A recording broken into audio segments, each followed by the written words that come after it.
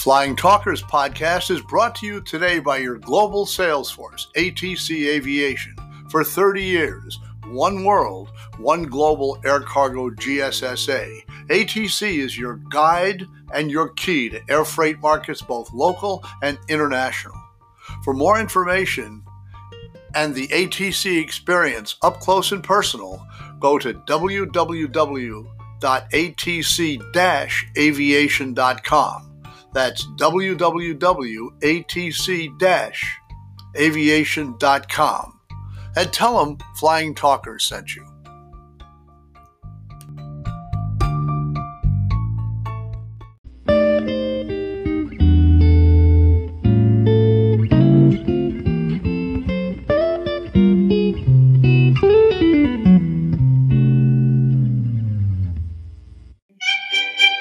United Eco-Skies is our commitment to the environment. So what that means is United is doing things to be one of the most eco-friendly airlines in the world.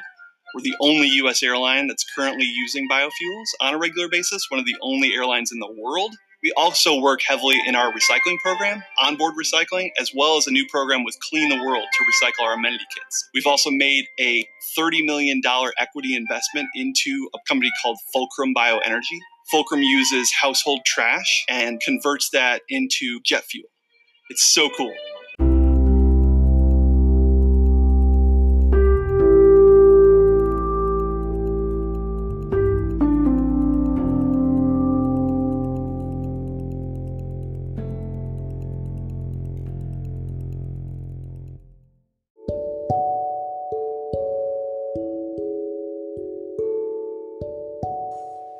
This is Jeffrey Aaron, and welcome to today's Flying Talkers. That was Aaron Stash, United Airlines Manager of Environmental Strategy and Sustainability, with a short comment enhanced by the chords of George Gershwin's Rhapsody in Blue, as Aaron spoke about United's commitment to the environment on a YouTube video. What stands out here for me, at least, is that there are 87,000 daily flights above the United States, and only really a minuscule number of those movements are powered by anything else but kerosene or Jet A fuels. The standout when you look at the flight map of the world are several biofuel flights daily by the one and only United Airlines. Yeah, there are a couple by Lufthansa, there are a few more by KLM, there's some others that are being conducted, but United right now is carrying the lion's share, with the environment increasingly under the microscope. It's interesting that United stands alone as the only USA flag carrier to utilize biofuel. And perhaps overlooked in the general rush of things, on June 5th was United's Flight for the Planet, the most eco-friendly commercial flight of its kind in the history of aviation, as World Environment Day was celebrated everywhere. You know, I'm starting to think with the environment moving the way it is, the word celebration is probably the wrong word. I think the word should be observed, because we got to start paying some attention. So on June 5th, 2019, was also the day United became the first airline in the world to demonstrate all of the following key actions on a single commercial flight: utilization of sustainable aviation biofuel, zero cabin waste efforts, carbon offsetting, and operational efficiencies. The flight departed from gate B12 at United's hometown hub of Chicago O'Hare for its Eco Hub in Los Angeles, where sustainable aviation biofuel has helped power all the airline's efforts in that behalf from Southern California since 2016. United has said that it intends to reduce its carbon footprint by 50% by 2050. United has powered the Flight for the Planet using a 30/70 blend of low-carbon sustainable aviation fuel provided by Boston-based World Energy and traditional jet fuel.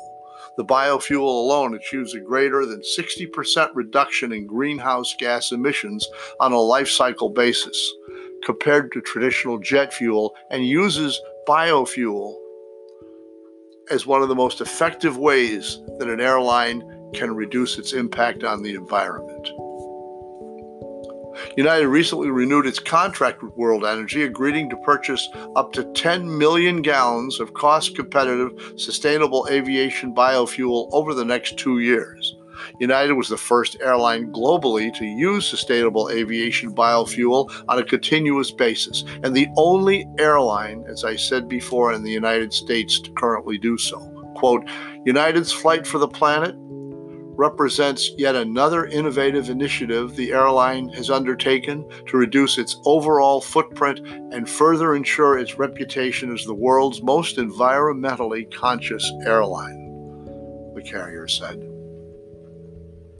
Several of United's most significant environmental achievements include becoming the first airline globally to use sustainable aviation biofuel on a continuous basis, marking a significant milestone in the industry by moving beyond test programs and demonstrations to the everyday use of low-carbon fuel in ongoing operations.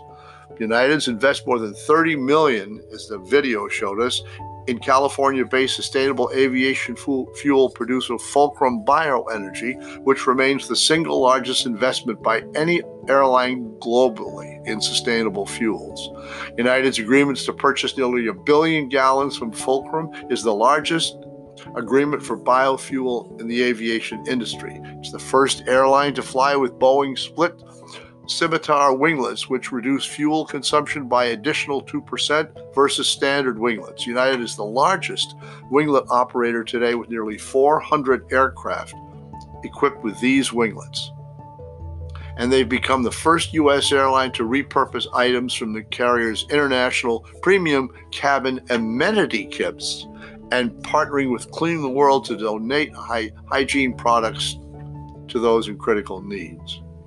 Well, you'd be happy to hear that United is also for the birds. Well, but United is partnering with Audubon International to protect raptors, including hawks, owls, and kestrels, in and around United's hubs and resettle the birds of prey at habitats where species are more likely to thrive. Look, sure, it's public relations sounding because it was written probably by public relations. I'm just repeating it because I want you to hear this. There's more information on United's commitment to the environmental sustainability idea. It's united.com/ecoskies. United.com/ecoskies. They're making an effort, and to me that sure beats a punch in the nose. This is Jeffrey Arend.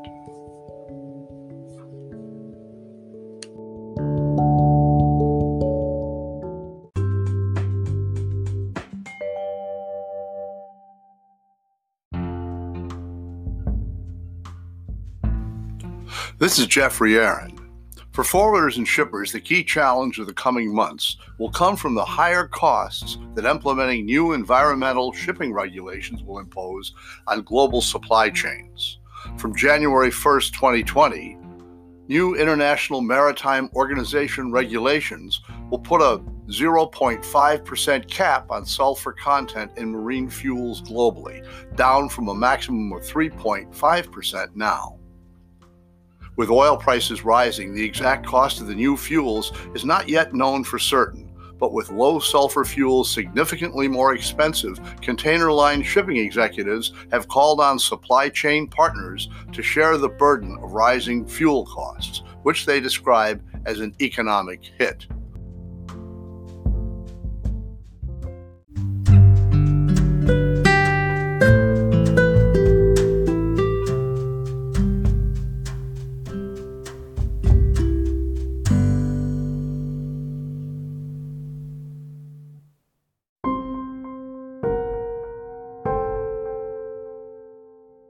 Well, the bad news is that some analysts have suggested that if carriers fail to pass on the full cost to customers, then a further round of liner consolidation or bankruptcies could result. The new regulations could also see more slow steaming and use of transshipment strategies as carriers seek to mitigate the expected higher operating costs. The logic is that as ships' sailing speed is reduced and round voyages are extended, carriers will drop ports from rotations to ensure that transit times to key points remain competitive, said shipping analyst Drury. Fewer direct port calls will induce greater need for transshipment and feeder operations, Drury added, none of which improves the service reliability performance liner customers should expect. More positively, contrary to many predictions, container lines have at least indicated that availability of low sulfur fuels in leading ports was likely to be a major problem. And the IMO has set up a reporting system for operators unable to source fuels at smaller ports. Forwarders are now negotiating a variety of methods to share the cost of low sulfur bunker fuels once container lines start introducing them, but they would still like more transparent charging structures from carriers, not the least of which is the implementation of the bunker adjustment factor BAF charges that lines usually pass on fuel costs to customers.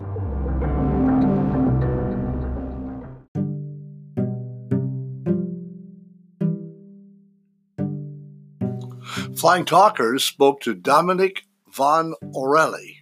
He knows about these things. He serves as the head of global ocean freight at DHL Global Forwarding.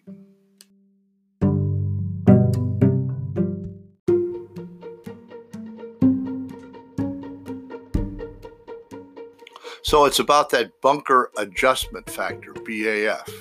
There's no industry standard for passing on costs, but we promise our customers to be very transparent. We'll also publish our own Danmar BAF, which will simplify the calculation for the customer regardless of ocean carrier used. However, while he believes the market will get used to BAFs being separated from freight rates and therefore subject to change, he warned lines not to try and charge for low sulfur fuels until their price level was transparent. Quote, acceptance of floating BAFs is increasing significantly and will become the standard for everyone, he said. BAF based on the new low sulfur regulation can only be charged by the carrier and will only be paid by the customers when the regulation comes into force or when carriers start to bunker low sulfur fuel, he said. As things stand today, the BAF cannot be based on low sulfur fuels. We don't accept this, and neither do our customers, end quote.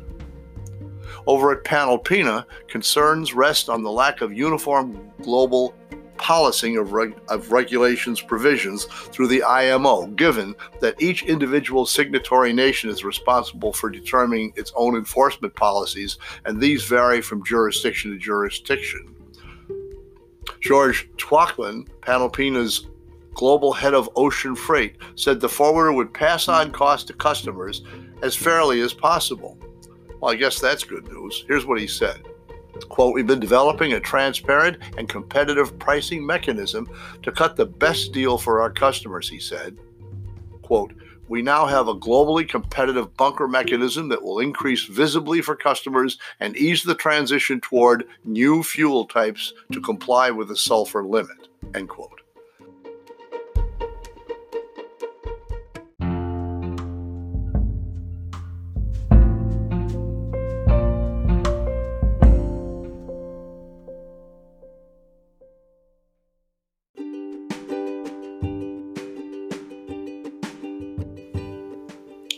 Klaus Leisdahl, Vice President of Operations at iContainers, told Flying Talkers that customers have been surprisingly unconcerned or unaware of shipping price increases.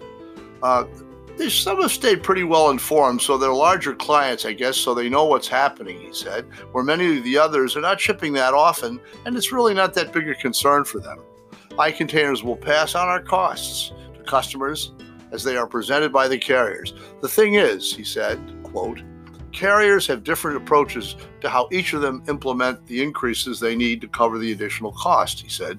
So the most transparent thing we can do at this point is to pass through the charges the way we receive them. Maybe there'll be a point later on where things become a little more uniform. He said carriers were still jockeying for position about how to charge customers, and there could be a shift to more use of spot market as a result.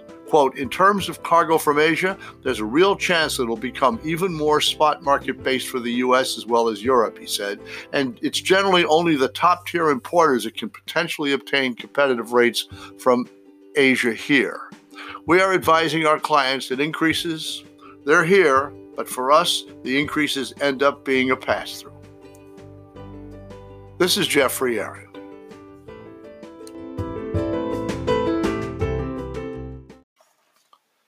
Here we'd like to say some words about Joe Badamo, kind-hearted Joe.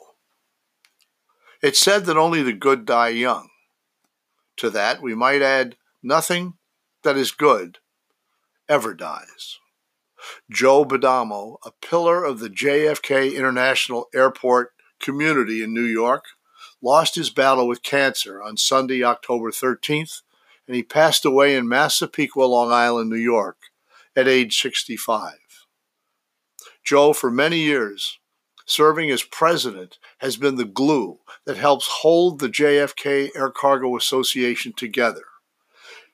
He also co-led the JFK Cargo Sales Managers Club.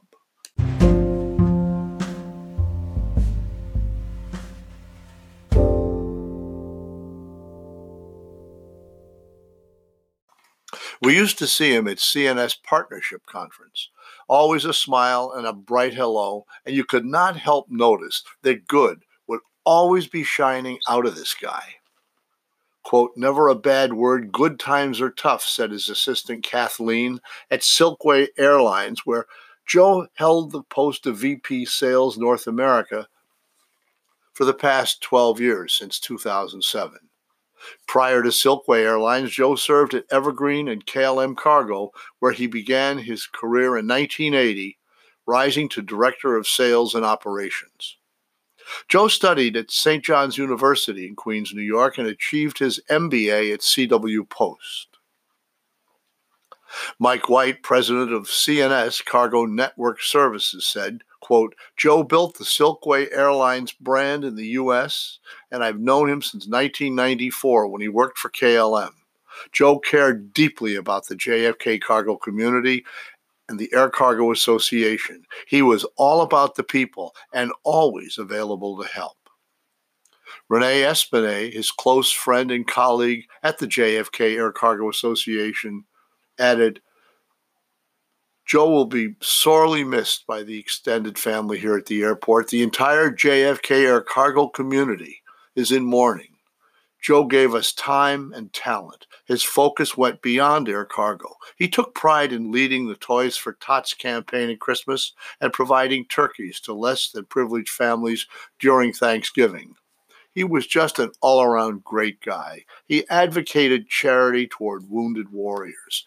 He advocated charity toward everybody. While Joe was a relationship-driven representative to many companies like KLM, Evergreen International, and Silkway Airlines in JFK, over the years, his genuinely kind-spirited and support toward humanity will be a lasting part of his legacy. Before passing, Joe wanted me to remind the community, his friends, and anybody that might hear our broadcast of the importance of early detection when it comes to cancer. Renee Espinay concluded by saying, our prayers are with his surviving family.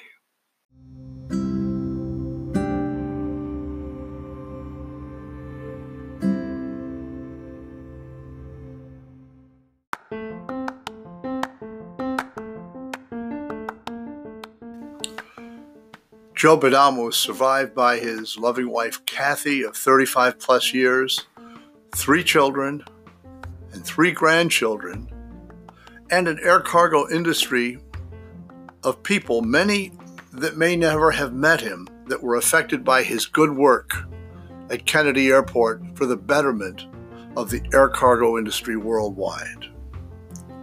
Happy landings, Joe. And for your time this time, until next time, this is Jeffrey Aaron saying, thanks for listening, and keep 'em flying. Yay! Speak, Lou. Good, Lou.